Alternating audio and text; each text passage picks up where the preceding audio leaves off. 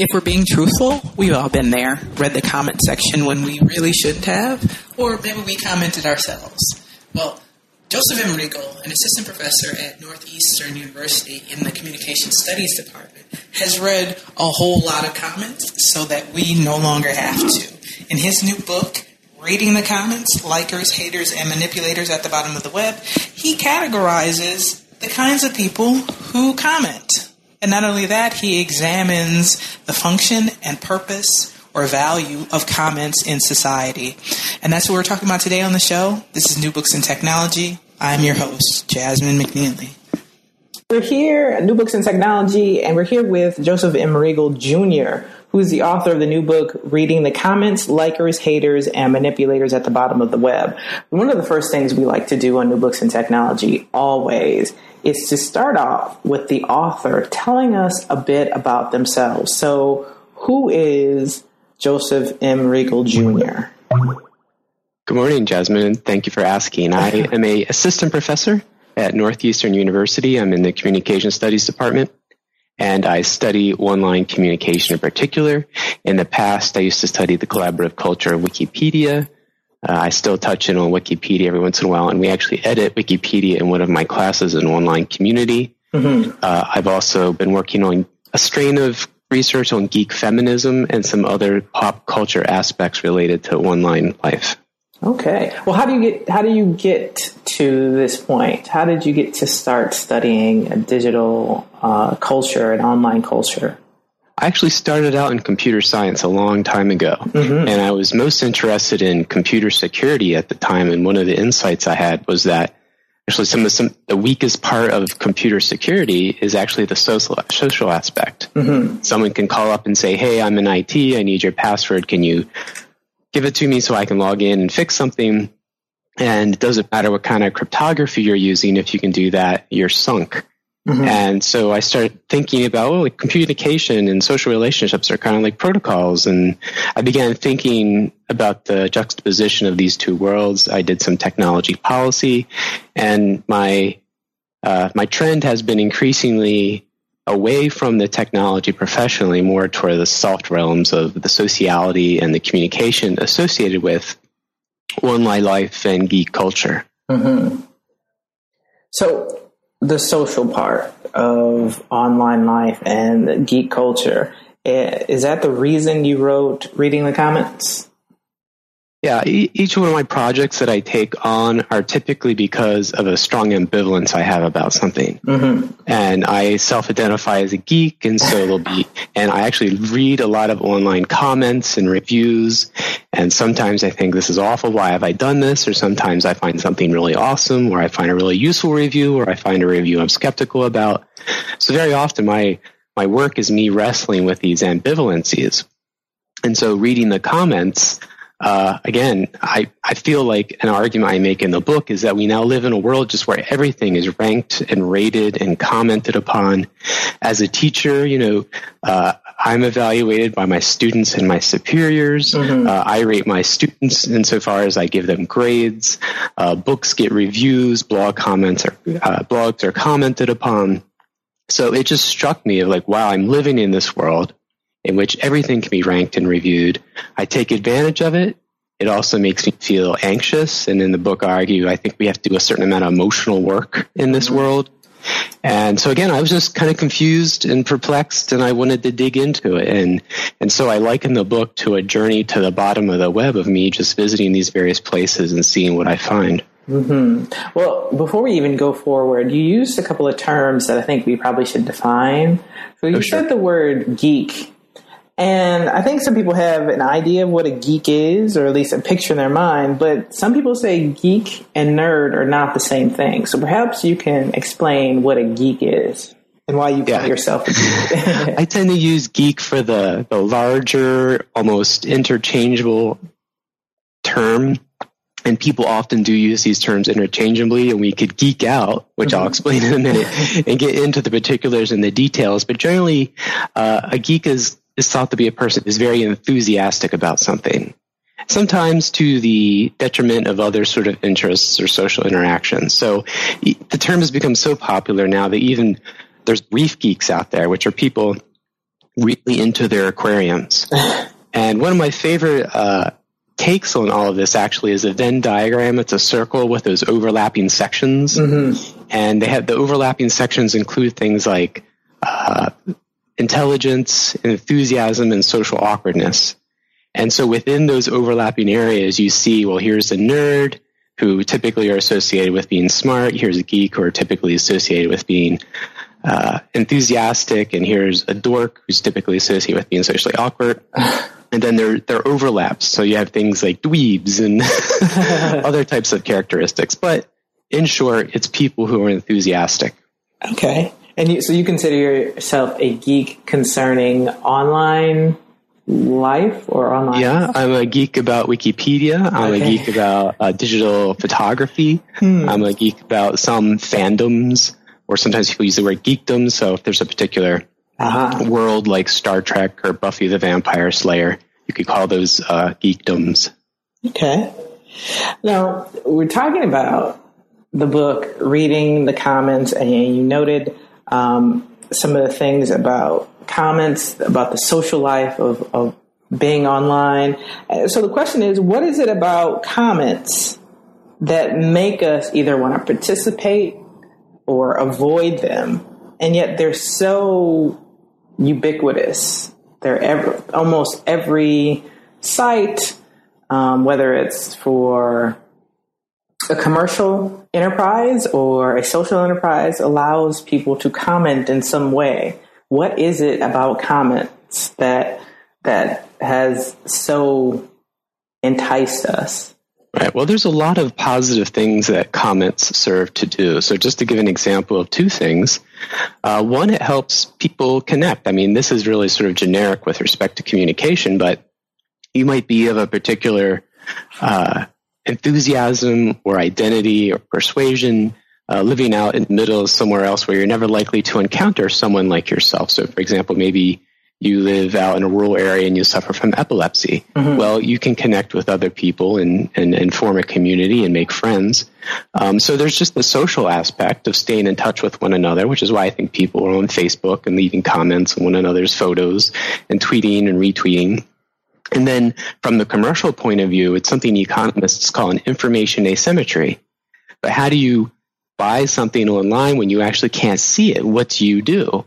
And we now take this for granted, but back when e-commerce was first happening in the 90s, the information asymmetry is that I would like to know whether you're a trustworthy merchant selling trustworthy goods, and they would like to know whether I'm a trustworthy consumer who's going to pay it once they ship it. And so ratings and rankings and reviews help us ascertain as to whether the thing and the person we're interacting with are actually trustworthy. So just from the social point of view and from the commercial point of view, there's a lot of reason to have ratings, rankings, comments, so that we can get a better sense of whether the person we're interacting with can be trustworthy. Mm-hmm. But similarly, because these commenting and review platforms are so valuable, and in the book I cite a number of figures where things like review sites have been sold for tens of hundreds of millions, and sites like Travelocity valued at billions. They're also subject to a lot of manipulation. And so we now live in a world where there's scammers and fakers and manipulators leaving fake comments and reviews. And it's not always just commercial. There's plenty of governments and political groups that do the same thing. Mm-hmm. Mm-hmm. You know, one of the other things you mentioned towards the front of the book is about the idea of social grooming and how comments somewhat perform a social grooming kind of function. Mm-hmm. And you use the study dealing with wild mermets, I believe, mm-hmm. And how actual grooming allows the forming of alliances, and that we as humans, though, have language, and that allows us to form alliances. But how do comments fit into that social grooming idea? Perhaps you could tell the audience. Sure. So if we were to think about this question of, well, who can I trust? Mm-hmm. You can kind of map it back to the primate world where you live in a group of, say, 15, 16 primates, and you think, well, who can I trust to take care of my baby while I go out to forage? Who I'm going to share my food with that I've just brought back. And the idea that was proposed by Robin Dunbar was that those types of alliances are associated with brain size. That's why primates have big brains. And the big brains are associated with the degree to which the animals spend time making friends with one another, grooming, picking off fleas, scratching one another's backs. And the reason I brought up that insight, because it goes to the question of why often do comments get turned off on sites. And Dunbar's argument was that language serves the same purpose as picking the fleas off another monkey's backs. In that it allows us to build alliances, it allows us to figure out who's trustworthy and who's not. A friend of my friend is my friend, sort of a thing. And we've evolved language, and so we can have correspondingly larger groups of people. And when you try to get a good size of what is a real community where you can know people and know other people, the number that's often raised is 250, and sometimes that's referred to as Dunbar's law. And so 250 is a good size for a community where you feel like you got a handle on who's there, you know who they are, you know who their brothers and sisters and fathers and friends are, and that helps the community regulate itself. And online, that's much larger, but nonetheless, there is a point at which the scale breaks. When you have 500 Facebook friends, do you really know all of those friends? Do you know if some of them are trying to scam you? And so I say very often an irony of a commenting or communication platform is that when it becomes successful, it gets really big. And then originally when you have a little group of people and someone brings their friend, you're happy. You get to meet someone. I call it intimate serendipity. And you find out cool stuff and you get to tell them about yourself. But eventually the group gets so big, you start saying, who brought that jerk? And is that guy trying to slip me something? And, so there is this inherent challenge of scale when it comes to communities. And the reason I think we see a lot of comment platforms shutting down is they were ironically successful enough that they attracted the scammers and the manipulators and the trolls and all the less savory characters in the online world. So it seems, though, that much of our online communication is built on the idea of comments of varying, perhaps, length or depth. And of various kinds, where it's upvoting or liking or thumbs upping or whatever the case may be. But why do you think that this kind of communication is just so perhaps easy and so prevalent and so ubiquitous? What is it about the comment? And I know some people think comment is only the text form, but what is it about the comment that has made it so, popular? Right. Well, I think the two things you've touched on make it so, and that is we are gossipy sort of creatures, and that fulfills a actual economic, it helps bridge that information asymmetry. And so, consequently, platforms want to make it as simple and as easy to do. Interestingly, the social web is finally an acknowledgement that we're social creatures.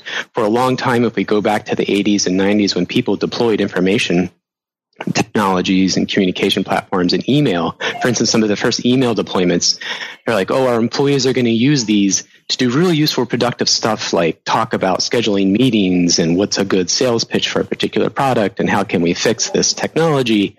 Once they deployed these systems, the employees ended up using them to talk about the schedule for the softball league, or to talk about books they like, or to talk about nearby restaurants that are good. And so this is the stuff we want to do when people actually study what people say in the course of a conversation. We spend a lot of our time on meta discourse or gossipy sort of stuff. And so we are just naturally commenting type of social beings. And no longer is this being unacknowledged or resisted. Now platforms like Twitter and Facebook are built on this very idea. And that's why I think it's so much more ubiquitous. I try not to be myopic in the book and say there's bit things in the margins and comments and reviews for a very long time. And I go back to Michelin Guide and things like that. But now it's ubiquitous, as you said, it's pervasive. and it's as easy as just pulling out your phone and touching it. Mm-hmm. So it seems, though, that a lot of commenting is based on the fact that we do produce a lot of information.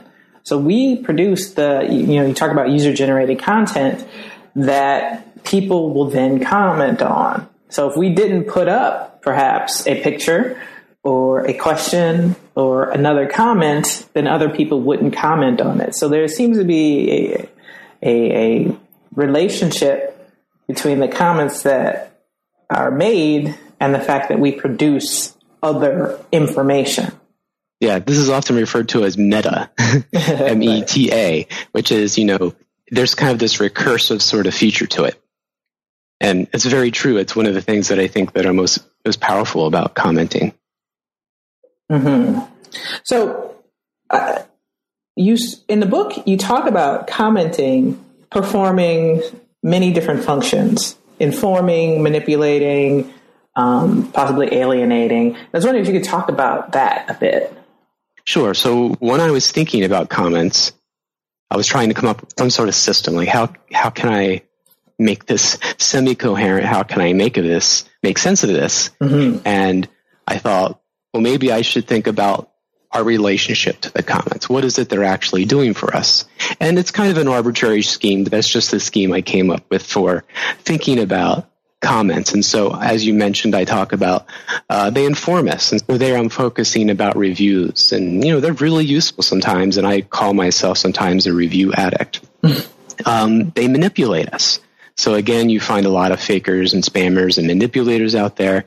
You can buy for pennies, or fractions of pennies, Twitter followers, likes on Facebook, reviews on Yelp. Similarly, feedback is really interesting communicative genre that I'm interested in. And, sometimes people can give you a comment that actually helps your presentation or your webpage or your blog or your paper. But there in particular, I talk about how much of this is actually significant emotional work that I don't think people appreciate. It's very hard for people to comment, to review your work, and maybe it's negative, and you take it very much to heart. Similarly, with all the haters and trolls out there, comments can very much alienate us from the world, and I think that's why it explains a lot of people take a step back from the online world for a period. Similarly, comments can shape us. And so there I talk about the problems of self-esteem in particular, and what is it doing to us, and maybe is a relationship with plastic surgery, in that we come to see ourselves through the approval and comments of other people, and what might that be doing to us. And then finally, I say comments very often are just confusing and perplexing and ask lots of weird, interesting questions, like, why do people say the stupid things they do online? And again, I kind of dig into that with some theories as why that happens. Mm-hmm. So because you have created this list of kind of functions of comment, inherent in those functions, is it basically a statement that comments have some kind of value intrinsically?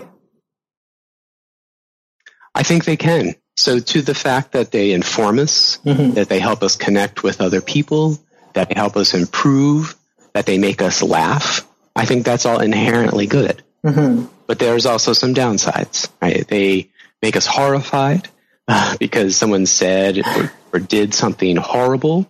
We're manipulated. And maybe our self-esteem or other aspects of our sociality are also hurt in some particular way. So much like, one of the most powerful metaphors, though it's become almost trite for technology, is that it's a double-edged sword. And I think this is no different. Okay. Now, comments also have, I would think, created a function that may or may not have necessarily been necessary had it not been for the kind of content we get in comments, and that is the idea of moderation or the moderator. And I was wondering what you thought of the role of the moderator. I think the moderator is very important. And again, this relates to scale. So if you have a small group of people say 6 people over for dinner, and you generally can follow the conversation with that many people. But if you move out to maybe a conference, so now you have 100 people, you're going to want some structure. You're going to need, maybe panels or topics, and people go off and discuss those things, and they come back and they report what they said. And so for me, if you want a successful community that's going to scale beyond just a group of friends or even Dunbar's number of 250, you're going to need some level of active moderation. The problem is that moderation is expensive. Someone has to sit around and do this sort of work. Mm-hmm. And sometimes you pay those moderators. More often than not, they're not paid and they're volunteers, but then you run into other sorts of problems of, well, what happens when your volunteers get upset? So we saw that just in the past couple of months at Reddit. Mm-hmm. I don't know if you're familiar with that case where a number of subreddits, some of the discussion forums on Reddit were closed. Mm-hmm. They said, we're closing up shop to protest the fact that someone at Reddit got fired, who helped them moderate the Ask Me Anything subreddit, which is a very popular forum where people like President Obama can go there and people can just ask them questions. Mm-hmm. And more than that, the actual moderators were upset with the fact that they felt like they were underappreciated.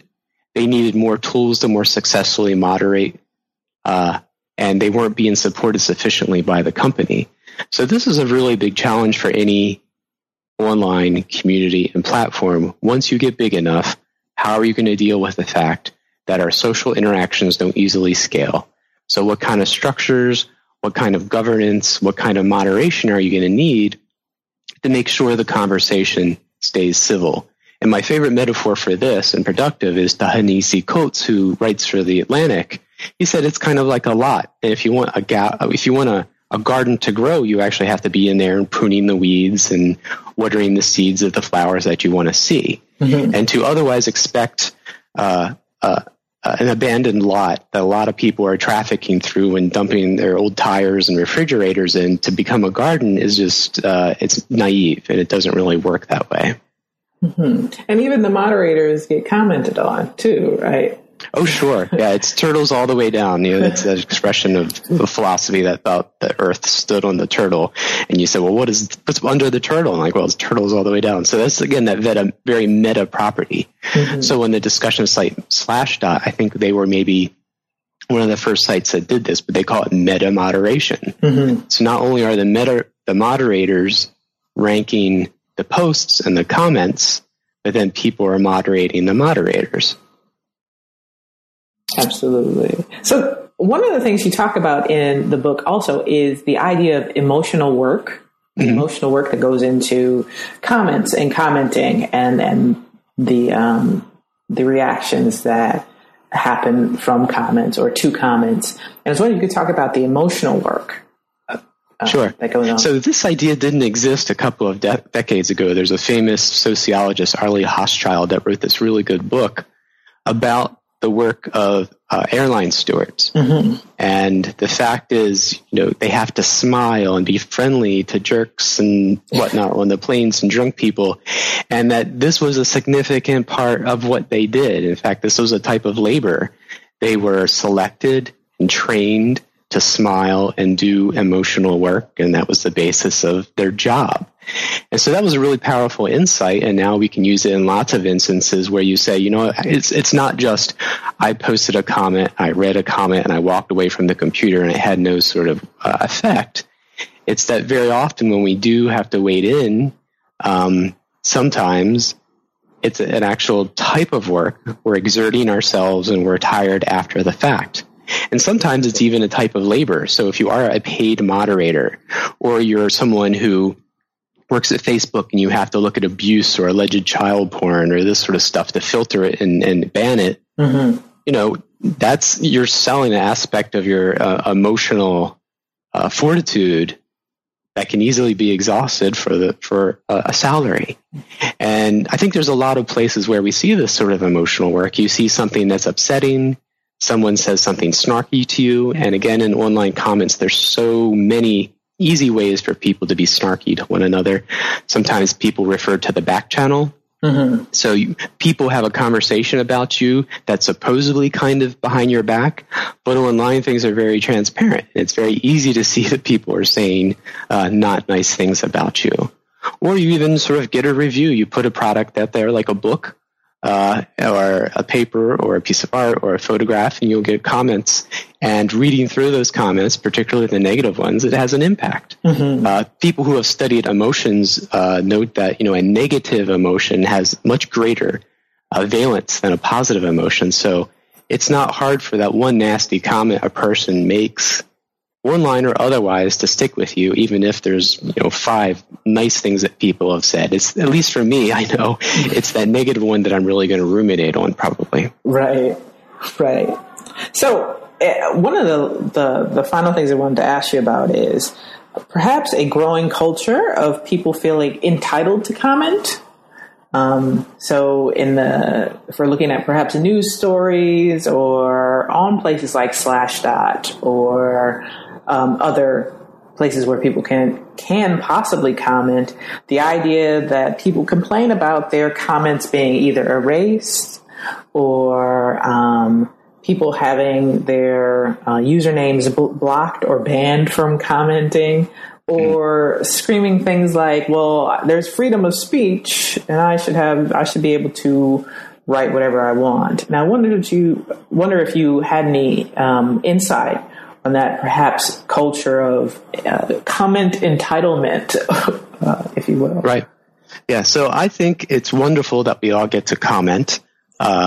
I also am a big supporter of free speech, though my support has become somewhat moderated in the past few decades as I've been online. And one of the things I now appreciate when I see some of the harassment that happens online is that if we speak about free speech, generally a good thing, but in the U.S. as a constitutional issue, it applies to the government, not censoring or discriminating over people based on the content of their speech. But given how large and given the fact that everyone is online and how commercial it is, it doesn't mean that every platform out there has to accept every boneheaded comment that gets posted. So, for example, if I have a blog, which I do, and people want to post comments, which few people do, because I don't post to it that much or as much as I should, that's my kind of space. I'm not the government. And if someone posts something that I think is going to chase other users away or is an attack or is harassing or is sexist or racist, it is my space and I'm well within my right, and I think even duty, to say that's not acceptable here. I want to grow a nice garden of discourse, and I don't want it to be the garbage-strewn lot. And so I think we have to make a careful distinction between sort of government behavior, corporate behavior, individual behavior when we understand this. And again, keep the eye on the prize of there are still plenty of places you can go and say awful things if you want, but you don't have to say that everywhere. And people who own the platforms and who are building the communities, they too have a right to say what the purpose and tenor of their community discourse should be like. Absolutely. Great. So the book is Reading the Comments, Likers, Haters, and Manipulators at the Bottom of the Web. And one of the things that we instituted here at New Books in Technology is kind of the elevator pitch. So if, for example, that the audience just tuned in now for some reason, and they got here and they wanted to know why they should buy the book, read the book, go to the library and check it out to read or check it out, period. If you had like a minute to tell them, what would you tell them? Well, what I'd say is I read the comments so you don't have to, because sometimes it can be an onerous burden. And so you can join me in my expedition to the bottom of the web as I visit these various communities and gain insights as to why comments are both so wonderful and awful. Absolutely great. So what's next for you? I'm working on life hacking, which again is one of these things that I'm very ambivalent about. But this is taking a geeky hacker ethos of being able to tweak and optimize and improve things. And it's extended to every aspect of your life. So there's tips on how to fold your shirts and tie your shoes and learn and be more productive. And again, it's this thing that I'm both a practitioner of to some extent, but then I wonder, when does it go too far? Okay, that sounds great. And we hope that you would come back on New Books in Technology. Oh, I'd love to. Once you finish that. So where could they read more from you? You can just Google me, Joseph Regal. I do have a research blog that I post to sometimes. I'm at JM Regal on Twitter. But I've been around on the web for a long time, so I'm not hard to find. Great. So this has been Joseph M. Regal Jr. reading the comments, likers, haters, and manipulators at the bottom of the web. We thank you for coming on New Books in Technology and sharing. Thank you for having me. Absolutely great. This has been New Books in Technology. Have a great week.